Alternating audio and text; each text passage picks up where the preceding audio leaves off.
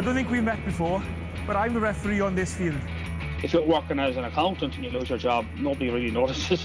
Leinster could offer me $5 million a year, I wouldn't go. It is Tommy Moe! Rugby Weekly. Little reverse pass. Magic!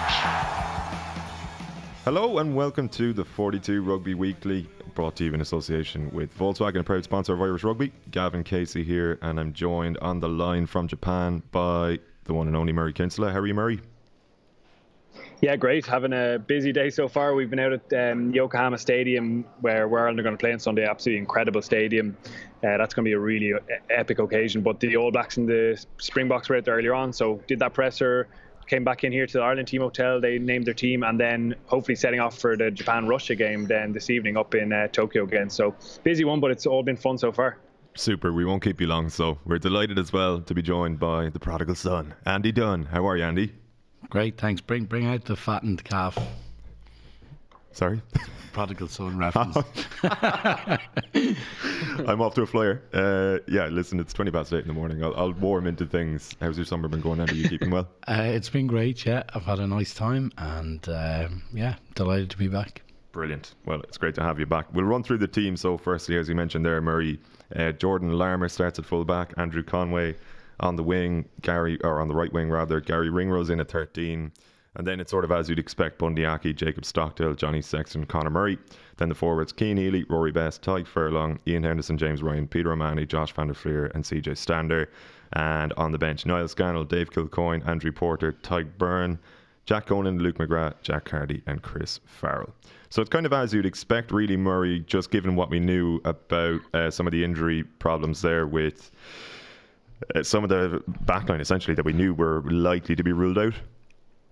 Yeah, exactly. Rob Kearney and Keith Earls, probably from early in the week, we had a good sense that they were going to miss out. I think Ireland tried to string it along and we're hoping maybe to confuse Scotland a little bit, but the Scots certainly seemed to know what was coming down the line. Listen, that is the headlines, the back three. It's going into the first game without two of your most experienced players, without the fullback who was, you know, we did that piece before the World Cup about the depth in Ireland's squad. I think the one place people had picked out was fullback if Rob Kearney wasn't there. I was looking at the minutes again. In this World Cup cycle, Rob Kearney's played 1,726 minutes, and next on that list is Jordan Larmour with 387. So clearly he's been in fullback, Rob Kearney, for the vast majority of the time. Larmour is only 22. He's 16 test caps, and still learning his trade. So that's going to be a big ask. Andrew Conway obviously is 28. His kind of career was late starting at test level. Given what we saw from him in school, he was a bit of a sensation. But it's going to be a big day for those two guys. And I think you were Scottish. From their point of view, they'll go, right, Ireland are missing two of their best players and they're both in the back three. So we're going to go after them. On the flip side, you have the excitement of Jordan Larmour's dancing footwork, his kick return, his attacking game, and Conway bringing really good form into this game. He's obviously in the warm-up game against Wales, he was particularly outstanding, and he's such a hard worker. He's still got that pace of his youth, and they bring a lot of excitement in that sense. Joe Schmidt talked about the enthusiasm they bring, but certainly it's a blow for Ireland to lose those two guys to injury, as well as Joey Carbery maybe off the bench not being quite fit. Joe Schmidt said he'll come and warm up with them and he's close to playing, but Jack Carty, who, to be fair to him, has done really well for Ireland in his 7 or so caps so far, he gets a chance off the bench. What's your impression of it, Andy, particularly that back three? How do you think they're going to cope and match up against Scotland?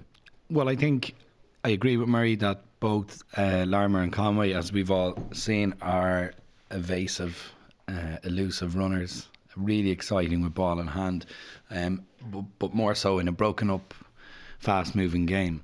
So it's I suppose game dependent if we can get away with it. If it's torrential rain or it's even just mild rain, I would imagine they'll go to the air a bit. Scotland will kick and certainly will pressurise Larmour and Conway, height wise, both small, and so yeah, I think if the game is a dry day and it becomes a little broken up, it's possibly to our advantage in terms of how much of a threat they are running ball in hand. If it's rainy, and it seems very unpredictable because apparently there was a 100% chance of a storm a few days ago, and now there isn't. Yeah, which means it wasn't 100% chance of a start. What's the latest? What's the latest on that front, Murray? Actually, weather-wise. Yeah, Joe Schmidt is usually very good with his forecast. They got it slightly wrong this time. As Andy said, that has changed a lot this week. At the moment, it looks like it's going to be dry and no rain in the morning on Sunday. There still is forecast for some on Sunday afternoon and kind of leading into the game, but not quite as torrential as we thought. It looks like it'll be slightly wet, maybe a bit windy as well. So definitely not ideal conditions, but not quite as bad as expected.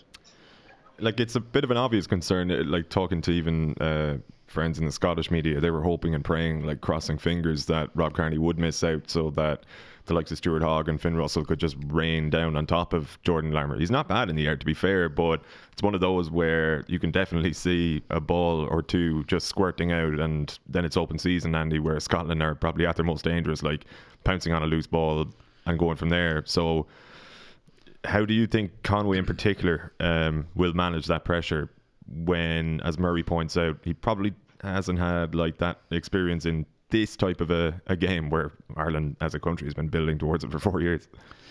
Yeah, I would back Conway to do okay. The only concern is height, I think, with high balls. I think he plays with a lot of conviction, he plays with a lot of belief, and he's no doubt he's going to be pretty pumped up for a World Cup selection. He's got in kind of by default. I wouldn't be that concerned in a 1-to-1 setting for him. I'd be concerned a little of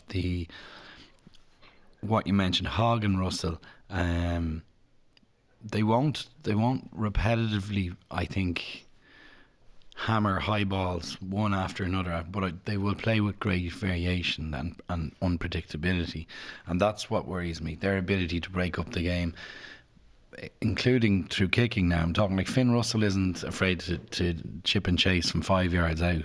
Hogg has a kind of huge boot, he can go 60-70 metres, but Russell can grubber off both feet, he can chip off both feet, he wants the ball to land and bounce in whatever direction it chooses to, and he's okay with that, and so is Townsend.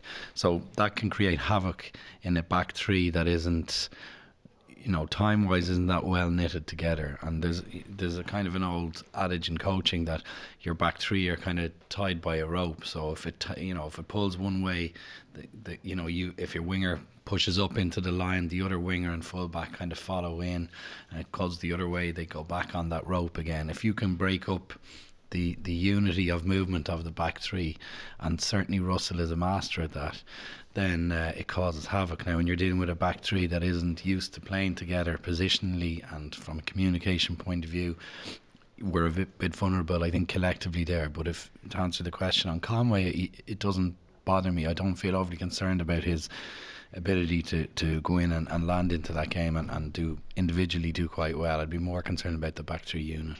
Yeah, sorry, Murray, go on. Just to add on that, Gav, sorry. I'll be really interested to see how they set up exactly in the backfield. The last couple of warm-up games, they've actually gone back to playing two in the backfield. They've played that 13+2 with someone else constantly in the backfield alongside the fullback, covering a bit more space. And obviously that kind of changes the picture, because last season, for example, Rob Kearney was often back there on his own, and then those wingers were kind of pendulum with him and dropping in and out, trying to read the opposition out half, and that's just so hard. I wonder if they will position someone back in there with Larmour or Conway, whoever ends up patrolling the backfield, and have two covering that, particularly if it's wet, because then maybe it's harder for the opposition to get out to the kind of edgier defence with their passing game. I'd agree. I actually think both of them have good aerial skills, the specific technical bit of it.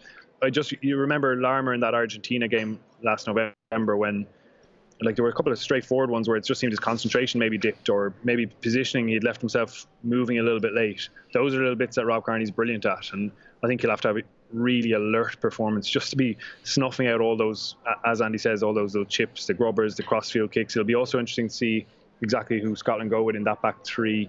You'd probably suspect Maitland will be used aerially, but if Darcy Graham starts off, he's a smaller player. Tommy Seymour probably stronger in the air. So they have a big call to make in that regard. But I think that Ireland will probably look to help out Larmour if he's in the backfield by maybe dropping someone else in alongside him. Interesting. I know you've been chiming away in the 42 members WhatsApp group, Murray, from over there, and there was a very good question which I think is made for Andy from a woman named Anita. She asked, are there any concerns over activation or prep work pre-trainings, as we seem to be having more soft tissue injuries post long haul flight than other nations? No, I don't think there's concerns about the approach. I think there are too many variables to turn around and say, right, we got 2 soft tissue injuries, our prep was wrong. It's so regimental, and there's such scientific rigor to what the strength and conditioning team do in terms of their data collection, subjectively how the players feel, which is even monitored on a regular basis. So you are relying on subjective testimony from guys, in terms of their freshness. Their hydration levels are tested, their weigh in terms of the G-force that goes through every contact session. It's very impressive. They don't leave any stone unturned, and they're certainly not lazy or I suppose unprepared in terms of the player activation. So if you take into account long haul flights, changes in player physiology that can happen at any time in any given period, fatigue levels, quality of sleep, new beds, new surfaces on the floor, in terms of training ground.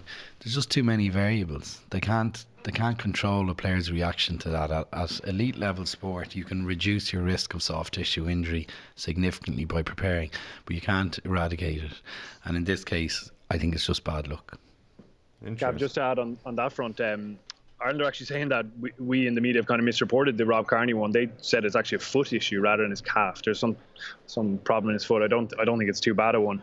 And I got the sense they weren't too happy with the pitch up in Chiba. That might have contributed to it. They were kind of used to the surface they've been doing their preseason on, and then if you change that up, sometimes players can have maybe a bit of a reaction.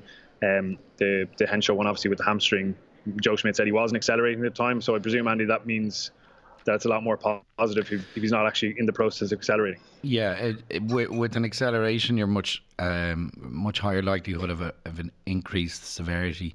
So the hamstring protocols for recovery would be based around the grading of the injury. And a grade 1 is mild, and you generally do that at kind of a mild to moderate jog, and they're light. So grade 2 and grade 3 are closer to full sprint, and grade 4 is a complete rupture that we would have seen like with Paul O'Connell, where his hamstring tore off the bone. So it's probably a grade 1 injury, and the tissue healing times for that are about 10 to 21 days actually. So with continuous regular physio and strength work, you'll still be a bit compromised in the next 2 to 3 weeks, but you could get away with it. Just looking at the forwards then, Murray, I know on the podcast a couple of weeks ago, for example, Bernard Jackman was saying that there was every chance John Klein could actually wind up starting.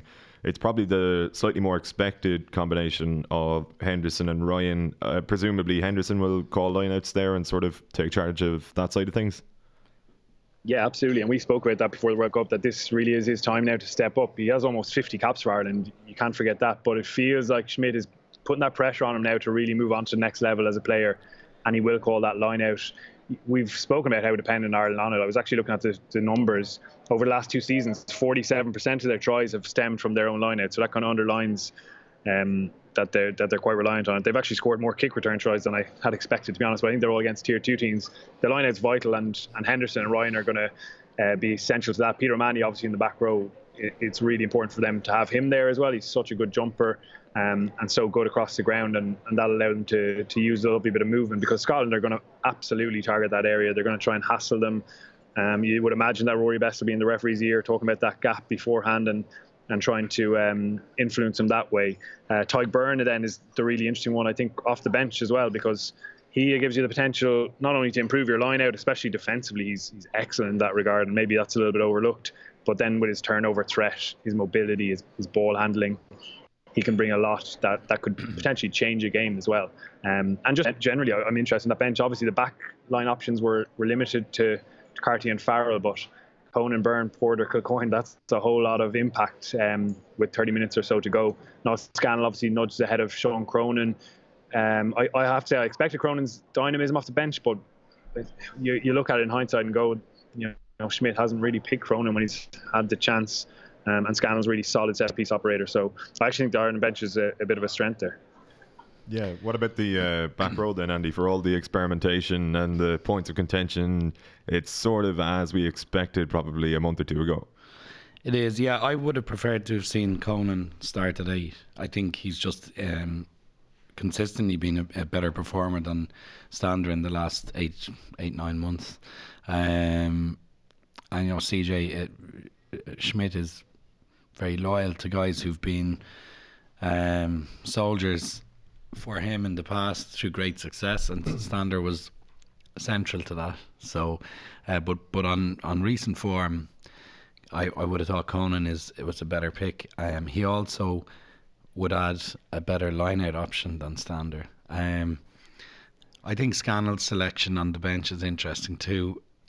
It seems to me like it's a safety selection for the line-out. I think he feels Scannell's line-out throwing might be capable of settling the team in the event that we have a mini meltdown in the first 30-40 minutes. And I would have no doubt Scotland are going to target the line out hugely. In the initial stages, if anything, just to try and psych us out. If we hold firm and the line out is functional, they'll probably abandon that tactic quickly enough. But it literally, the first 10 to 15 minutes, the first 2 lineouts, they're going to go hell for leather after it. If you've got 3 great jumping lineout options, I suppose we do already with O'Mahony there and the 2 boys, Henderson and Ryan. You definitely have 3 options, and it's just going to be crucial to see those first 2 to 3 lineouts. I would suspect if we nail the first few, Scotland will reduce the intensity of their onslaught on our lineout. They're just going to try and spoil everything in that first period. I don't think they'll maintain that strategy if we just nail the first 2, but they're going to, God help us if they go after the first 2 or 3 and it doesn't work. We're then in a situation where do you call best to shore your captain at half time? But I think Scannell is there for that reason, to try and settle a line out should we get hijacked a bit. What's the impression over there, Murray, about number 8, as Andy alluded to there? Do you think that Stander maybe played himself into the team with that last warm-up game against Wales alone, or like how surprised were people even among the media that he is starting at 8? Not too surprised in the end, I guess. He was very good in that last game against the Welsh. He looked a bit more dynamic, and having maybe experimented with his exact role earlier in the warm-ups, we mentioned that in the England game where they didn't get him on the ball and he wasn't able to get into the game. He was certainly far more prominent. He is part of the leadership group as well, and he's influential in that regard, and Joe Schmidt values that, and he's a really good defender. He often makes tackles in the kind of congested channels, and you might not always see who's making the impact, but very often it is him. Jack Conan was probably held back in the preseason. He had a bit of an ankle kind of foot issue. He had a bit of an injury there, and that's why he was delayed getting onto the pitch, and that would have just frustrated him and probably Joe Schmidt, because he didn't get to give it a full crack at it. He is fully fit again now, from what I understand, so he provides that impact. But when it came down to it really, and you think about how much, I guess, faith that Joe Schmidt has put in CJ Stander, it would have been almost a surprise in the end if he hadn't gone with him in this World Cup. And that back row, as you said, is probably what we expected. Van der Vlier's kind of energy around the pitch really makes sense in this game. He's well able to get across and cover and drift and work with guys on the outside if he gets into those positions. He was really impactful actually in the tackle against the Welsh. As hard I've seen him hit for quite a while, that was really encouraging, and some decent carries as well. So he'll be doing a lot of the kind of donkey work and facilitating others. And then you'd hope to see Peter O'Mahony bring what he brought in the 7 shirt that time against the Welsh in Cardiff, where he was far more involved. And obviously they got him into carrying roles and that kind of stuff. But it's great to see him getting on the ball, either passing or even carrying as well. I know he's not a big heavy-duty carrier, but he was certainly more influential in that game. He's back to 6 there, obviously, and line-out is his primary duty. Hopefully you'll see him pilfer a couple of balls as well from Ireland's point of view. But I think that back row, as you mentioned, probably is what we expected from a long way off. Andy, in midfield then, no surprises given Robbie Henshaw's injury, and yet Gary Ringrose, who for so long has been like a mainstay and would have been up till about 3-4 months ago one of the first names on the team sheet, comes in with something to prove essentially, because he wouldn't be there if Henshaw was fit, more than likely. Yeah, and well, I don't think it's any harm. Like, he's still, he kind of set the world alight in his first couple of seasons. He is an electric talent, and he's had a dip in form. I think it's probably characterised by some decisions he made in terms of distribution in the European final, and where there was an overlap. You're getting when you start getting those things wrong. There's a 3-on-1 and you carry it into contact. That wasn't selfishness on his part. That was just a poor decision. When you're under pressure and when you've a loss of form, those things don't fall your way all of a sudden. When you're flying high, you're making the right call invariably with your eyes closed, but you don't even know why. And I think that's where he's lost form. There's no lack of ability. So I think it's probably no harm for him to be under pressure. It's probably the first time in his career he's been under pressure. And Gary Ringrose with something to prove is dangerous, because he had something to prove 2 years ago, 3 years ago. And then you get into it, maybe he got comfortable.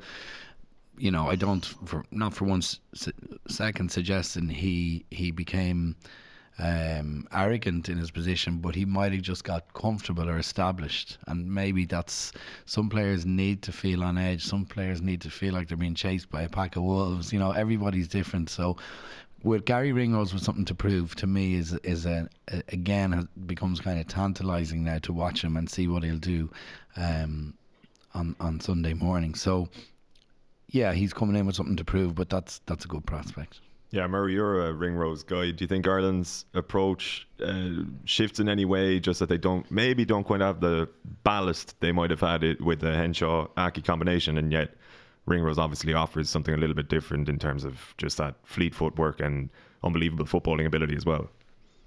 Yeah, I'm actually just watching it. I'm still in the team hotel and watching them walk out of training. Gary Ringrose just passed by, so thankfully he won't hear what I'm saying. But they're getting a lovely reception here. The staff are all kind of bowing them out of the hotel. It's pretty incredible manners and politeness over here in Japan. It's incredible. It was interesting yesterday that Sam Johnson, the Scotland 12, was asked about it. He was asked, who would you rather play, Farrell or Ringrose? And he said, I don't know if I should say this. And he kind of looks over at the press officer, and then he says, I'd rather play against Chris Farrell because I know what he's going to do. He's going to be more direct, whereas Gary Ringrose has agility and he can beat you with those skills. So I think Sam Johnson won't be too happy with the selection, and maybe his honesty in hindsight. But I think it does slightly change how Ireland can attack. We've mentioned before how often they get into those long passages of battering phases, and just Ringrose's ability to get to the inside or outside and run into an arm rather than a shoulder is really important, because even that little hint of momentum can then make the next carry easier. And then when it opens up, he's obviously more than capable of excelling in attack. And I do hope that error in the Champions Cup final when he didn't pass doesn't just sit in his mind and make him doubt himself in situations, because you don't want a guy like him who is obsessive about the game and never stops thinking about it. You don't want him overthinking it. He's at his best when he's intuitive and instinctive and backing those creative skills he has. So hopefully that's what we see from him. I think he's defensively, I think he's important for Ireland as well. I don't know if there are many better than him when your numbers down and you've got to scramble. And I know there's been a lot of talk about his missed tackle stats recently, and certainly he has missed some tackles, but I think a lot of those missed tackle stats, they can often be actually good bits of defence. I went back and watched the last Wales game. I think he had 3 missed tackles and 2 of them were really good bits of defence where, yeah, maybe he didn't put the guy on the ground, but he's actually shepherding them the right way or recovering for the team and slowing them down until someone can get there and tackle. Like, it's not just black and white with those stats. Having said that, look, I do agree that he's a bit under pressure and there's more to come from him, but what better place to bring that out than in this massive game at a World Cup? 100%. A question in the 42 members WhatsApp group here from Barry Lamkin, and he says, not so much a question actually, more of a demand from Barry. He says, I'd like the lads to give the 3 things that they most want to see other than a result on Sunday. The result obviously would be pretty nice, but are there things you'd like to see in Ireland's game, Andy, that maybe we haven't quite seen so far, or what would you like to see properly come together on Sunday? I'd like to see the box kick underutilised. As opposed Can you hear that, guys? No. Yeah. What's the story? The team are getting clapped out. The team are all getting clapped out onto the bus. That's hilarious. I thought it was rain. I thought the same. Rain hitting the roof. Yeah. Like, here we go. Look, Joe was right. What do you want me to give the 3, or should we share the 3? Share the 3. I don't want to put the two of you under pressure, like, you know. It's 8 o'clock in the morning. I'd like to see the box kick underutilised as an exit strategy. Similarly, the crossfield Gary Owen that we saw Carberry use deep in the Italian warm-up, which again was nonsensical. I don't get it. So I'd like to see that taken out of our game. Murray? Well, in terms of things you like to see, I guess the kick variety is something that, like on a similar point there, just even further up the pitch and mixing it up. And it's weird that when Jack Carty's got on almost, they've been better at that. He's the guy putting those little short grubbers or even very flat grubbers, even then some longer kind of tactical kicks. And Johnny Sexton's brilliant at kicking, and sometimes I think they should use his ability more often. You know, they have been relying maybe on the box kick, and certainly I think it's a good thing they're experimenting in terms of how they exit out their 22 and not being as predictable. But that would certainly, I think that was one of the points I had in mind, was just varying their kicking game. The other thing would be to see, like they've kind of spoken and there's been whispers about all this kind of phase play work they've done in pre-season. Really want to see some of that now. In the warm-up games, there was little glimpses of it and hints at some changes, and you'd love to see them be more creative in breaking down the defence. Yes, you're going to have to carry hard at times. That is a reality of the game, and you're going to have to play off 9 at times to take some of the line speed away, but you can be a little bit more outside the box with that, and hopefully we see some elements of that. The last thing, I guess, just before Andy takes over again, is for me, I'd love to see some of those Joe Schmidt power plays. You know, he's famous for them, deservedly so, and I don't think they can be reliant on that in the World Cup, but you know, it's massive for the players if he can pull a few of those out, and for him to be creative as a coach, and that just breeds these players with confidence. Because when the things you worked on then work on the pitch, you get that sense that this game is going to be yours to take. So those are some of the things I've been thinking of. There's 4. There's 4. Barry Lampkin only demanded 3. And he got 4. That's what you get when you sign up to become a member of the 42.ie. Members.the42.ie. I know you're in there, Andy.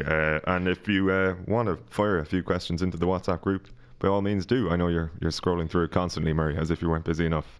We'll have to talk about some of the other big games then, because we'll get your Ireland-Scotland prediction in a while. It's just a massive weekend. We spoke last week, Murray, about how unbelievably good that Saturday is. Maybe start with the one that people are probably most looking forward to, apart from the Ireland game, which is on it is Saturday, isn't it? South Africa, New Zealand. You mentioned you've sort of been on press duty a little bit down there with the two of those teams. I presume both of them are steely in their confidence. Like, what kind of vibes are you getting off them? Yeah, it's been very enjoyable. Steve Hansen is a great man for a press conference. He doesn't take it too seriously, and he loves kind of stirring things.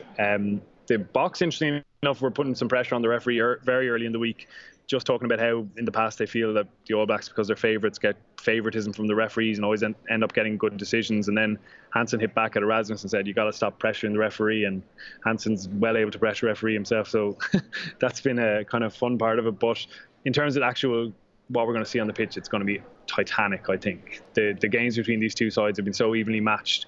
Everyone kind of talking about the last 3 times they've played, they've had that 83-all aggregate scoreline, and they're kind of well matched in terms of having 2 different styles, but equally effective styles at the moment. The Box are predominantly focused on that defence, so I don't think there's a more aggressive side defensively in the world at the moment. And then the All Blacks have been looking for ways to get around that aggressive defence and that trend in the game, and they've stuck with their 10-15 Mo'unga and Barrett combination. It's really interesting for me that from the All Blacks point of view, they come into this World Cup having made quite a few drastic changes, I would say, to their team in very recent times. Mo'unga obviously starting at 10 now, and Beauden Barrett, who we all thought was the best out half in the world, he's the 15 obviously.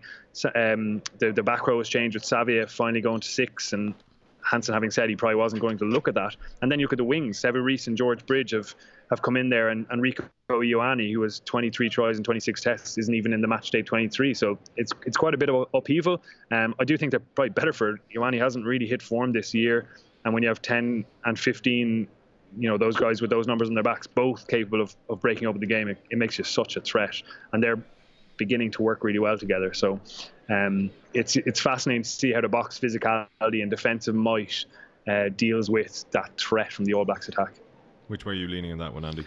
I have a feeling South Africa for that game, because there have been some huge changes in the All Blacks in terms of personnel that Murray's gone through there, but they chose not to pick Owen Franks in their front row, and I think the South African front five is pretty fearsome. Kitchoff and Malcolm Marks, for example, going to go after the new front row combination in the All Blacks, and then they've got the likes of Etzebeth, and you've got that freak Snyman coming off the bench like something out of WWF. He's about 6'11", long hair, scary to look at. But I think their front five I think they'll make a huge attempt, much like we talked about Scotland, to try and spoil our line out. I think South Africa are going to really target that front five in New Zealand, and if it, like with all top level teams, if your scrum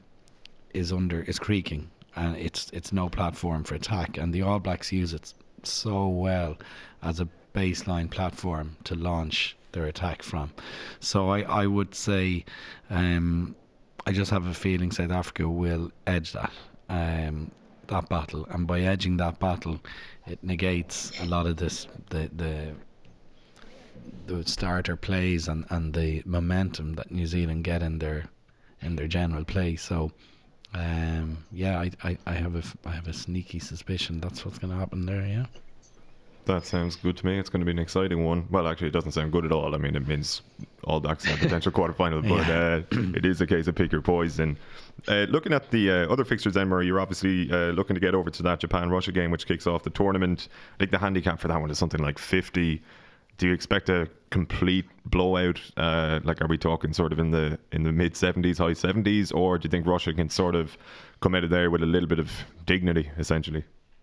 Oh yeah, I fear for them definitely. I think Japan will start really well with an incredible home support. The sense of the World Cup has been really picking up around the country, and certainly where we've been the last couple of days, and people getting on board and getting behind the team, and even supporting the visiting teams quite passionately as well. So I think Japan will get a strong start there. It'll be interesting to see how they then, with their 8-day turnaround compared to Ireland's 6-day turnaround, lead into that second game. And Joe Schmidt's certainly already thinking about that.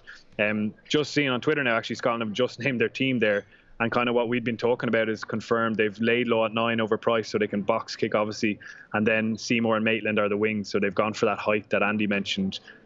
Barkley, Watson and Wilson look like a pretty good back row combination. So it's a strong Scottish team, and they certainly look set up to go and compete in the air anyway.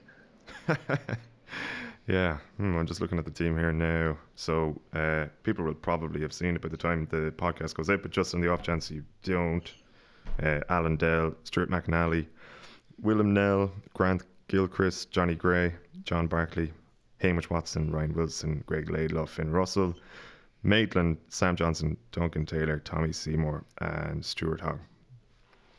Kind of as expected, Andy, really, isn't it?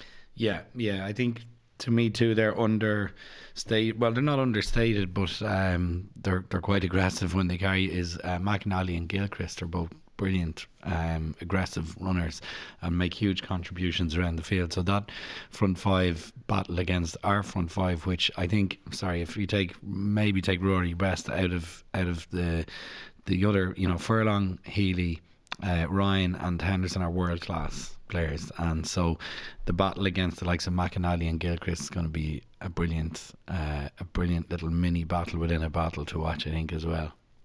Do you think that the sort of trope surrounding Scotland and how to beat them over the last 2-3 years under Townsend, where it's a case of use one out runners and just pretty much keep knocking on the door until they answer and you eventually bowl them over, still applies to this team based on what you've seen of them in pre-season?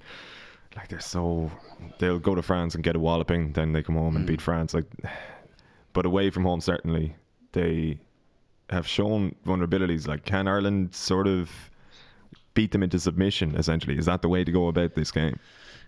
It's hard to argue against history, because that's how Scotland have been beaten routinely and on multiple occasions. And the problem is they're aware of it, we're aware of it, everyone who's listening is aware of it. At some point you'd like to think, or not like to think, but at some point you would have thought Scottish management and Townsend, I have no doubt, is a cerebral thinker about the game. He's innovative.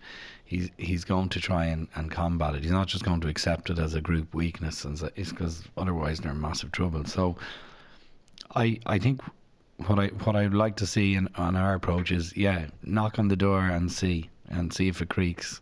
But I don't know, should we persist with it for 60, 65 minutes? I mean, if we're hammering the door down and they don't creak after 35, 40, 45, 50, have we anything else, or are we just going to stick at it? That's Schmidt said, I think yesterday, he believes we've got variation in our attack now, which we didn't maybe have in the last year, and I'm hopeful that's the case for sure. I am. And if we have the variation, then I think we have a great chance of beating them. You know, if we don't have the variation and they can just hang in there, they've got a bit more tricks up the sleeves than we do, I suspect. But yeah, the old adage of just, choke them out, I'm sure at this stage they're trying to deal with that and eradicate it from their game.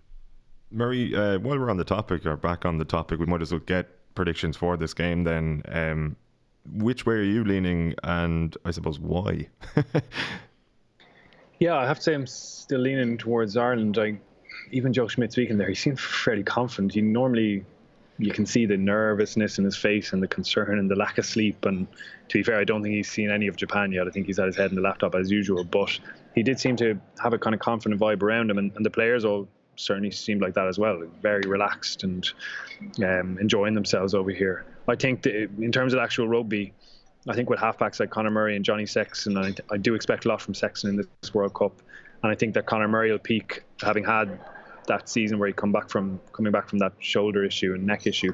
I think the two of them will peak in this World Cup, and they will have a greater sense of control around this game for me, particularly if the conditions are tough. Behind a pack that is really strong, that front row combination is so settled. I think they can get one up at scrum time. I think Henderson and Ryan can fulfill their potential as a pairing and really take care of that line out. And then, as we spoke about, the back row's really complementary and works well together. I think it's a really strong unit for Ireland, and I think they'll get the edge up front there and then have those halfbacks making good decisions, being tactically astute, and then Sexton, hopefully, from Ireland's point of view, taking his points whenever they get a shot at goal as well. So, yeah, it is a blow to lose those two guys in the backfield, but I think there's more than enough there for Ireland to have a good win to start off this World Cup. A narrow, but a narrow win for you, Andy. Like, as in, well, the really interesting thing Murray touched on there to me is, it's funny the way the Murray and Sexton loss of form last year, undoubted loss of form. And I mean, Murray was awful in a couple of games. Sexton's probably worst performance in his international career against Wales away has I suppose lent itself to the idea that we're like, bizarrely, you could say, we're talking about two guys who started the British Lions second and third test together. We're talking about guys who are incredibly driven, and much like we mentioned, Ringrose maybe is under pressure to deliver, and it's no harm. I think it's a brilliant position to be in with those two, with a point to prove again, because they do. And when those two have a point to prove, they could steer that ship incredibly well, and they can do it even in adversity when parts of the team are not functional. So while their form was pretty awful at times last year, it's not a bad place to be, because class is permanent and form is temporary, and the other cream rises to the top. They're world class for a reason. It hasn't abandoned their bodies and their being to be world class. So a little bit of anger in them, and a little bit of need to prove what their worth is, and why Johnny is World Player of the Year, and why Murray was a shoe-in for the Lions. They'll want to just show that, and that's brilliant for Ireland, that they're coming in with that mentality. So do you expect that? I expect all of that said. All of that said, I expect that to amount to a win against Scotland. Yes, yeah. We'll take it. Murray, just to touch upon France, Argentina. We probably won't have time to get into Australia, Fiji much, but it's a bit of I guess two teams that tend to show up and come from nowhere in a World Cup, and somehow make a semi-final or a final, and yet the vibe in this one, weirdly enough, well, weirdly enough, only within the context of what we've seen of France in the last 4 or 5 years, is that they're probably fairly fancied to get out of the group with England in that pool with Argentina. Yeah, I think everyone's kind of sensing that momentum behind France now. Interesting, they went with Roman Ntamack at out half. What a big day it's going to be for him. And they looked fit and happy in the pre-season, and I think the changes to the coaching structure with Galtier and Levy coming in has helped a lot in terms of how they're getting good prep done, and they feel really well prepared for this World Cup. Argentina, on the other hand, you feel they've kind of run out of steam with that Jaguares team doing so well in Super Rugby, but like a lot of travel, and I know they played together and you get that cohesion, but they've been kind of flogged all year, and it feels like they're kind of running out of steam at the wrong time. So listen, we could be completely proven wrong with that, but that's the sense I get of it coming into it. I think it will be a really intense and close fought battle nonetheless, and really passionate as well. And two, as you'll be happy, Gav, there's 2 brilliant anthems to look forward to before that as well. Yeah. That's your passion. But you mentioned Fiji, just very briefly. I'd love to see them beat Australia. How cool would that be for the tournament on the second day, to have a big upset? Maybe Japan winning big on the first day and the hosts getting their momentum, and then Fiji causing that shock. That would be really cool to see. Yeah, it'd be magic. Need to touch upon Wales, just given what's going on there. A question from Finn in the WhatsApp group. He says, will the Howley topic be off limits? Evidently not, I think, Finn. But he points out, obviously very sad and complicated situation. He says then lots of media coverage of it has alluded to Howley not being particularly popular with players or fans, which came as a surprise to him. What was your reaction to it, generally speaking, Murray, and how do you think that's going to impact Wales? I was absolutely shocked, like everyone else. It was kind of weird because 2 nights that we've been over here, there's been breaking Irish injury news, kind of wrecking our dinner. Just we sit down, like the news kind of come out and everyone's on their phones and then sprinting off to get their laptops. And it was interesting to see that happen the other way around with the Howley news breaking. We were in Tokyo and it came out and people couldn't really believe it. Thought it was a kind of bit of a piss take almost story, but quite sad really, I guess. And we don't know the details there, but it'll be interesting to see how they react. The one man I would say who's brilliant at putting adversity into a positive is Warren Gatland. He's so good at just changing the picture and going, right, we're up backs against the wall here and people are expecting us to absolutely capitulate now in this World Cup, but let's go out and prove them wrong. He's a master of that kind of mindset, and I think he'll be able to almost convince his players that they're in good stock. In terms of his popularity, yeah, he's not popular with fans in terms of the rugby in Wales. I know that from being over there and talking to some of the fans before games and stuff.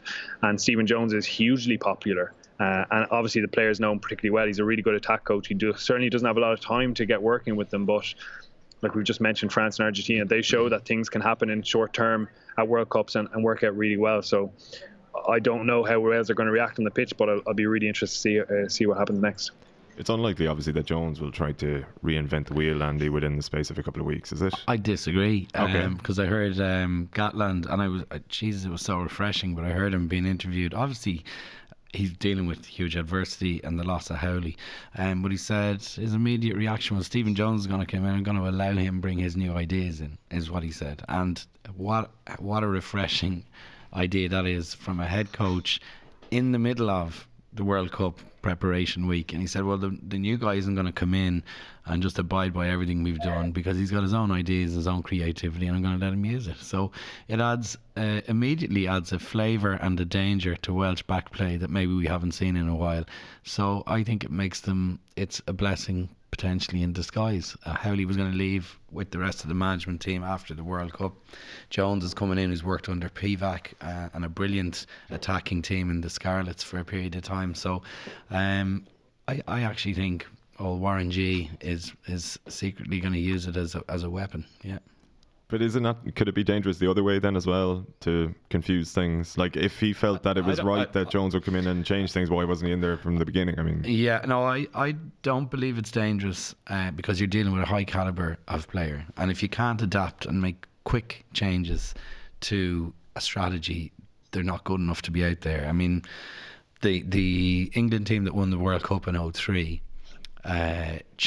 entirely changed their tactical approach and strategy in a 10-minute period after Clive Woodward left the changing room at the half-time period in the quarter-final against Wales, and the players decided to have a complete sea change in their approach, and they were able to do it. And at that level you are able to adapt, or you ought to be.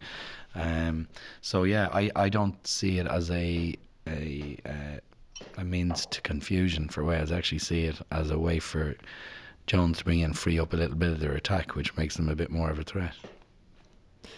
Murray, just to touch upon England then as well, are we looking at a sort of a 90-pointer there against Tonga? Just certainly given Tonga's form, very recent form, and the spanking they got off New Zealand, you'd sort of fear for them in that one, wouldn't you?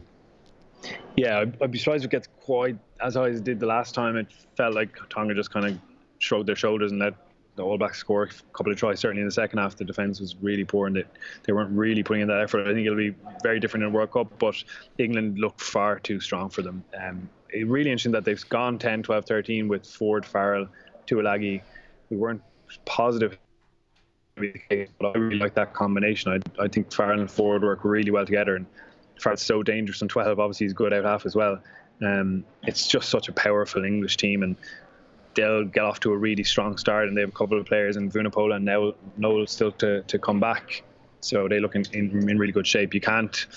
You really just can't see an upset there, to be honest. No, God, no. So to wrap, lads, given, Andy, we haven't spoken to you in a while, I know you've been off the ball and things like that, provided Ireland do get out of their missed pool. you, by the way. I've missed it as well. You look fantastic. Provided Ireland get out of their pool, what are their chances of going further than that when you've got South Africa or New Zealand on the other side of it? I can't see us getting by the quarters. Just based on how good South Africa look at the moment. If we end up playing New Zealand, we're playing a team that we've marked their card twice in the last 3 to 4 years. So there's no sense of ambush going to happen there in terms of our physicality, for example, like that we brought in the November game and won so many collisions, which I think fed the result.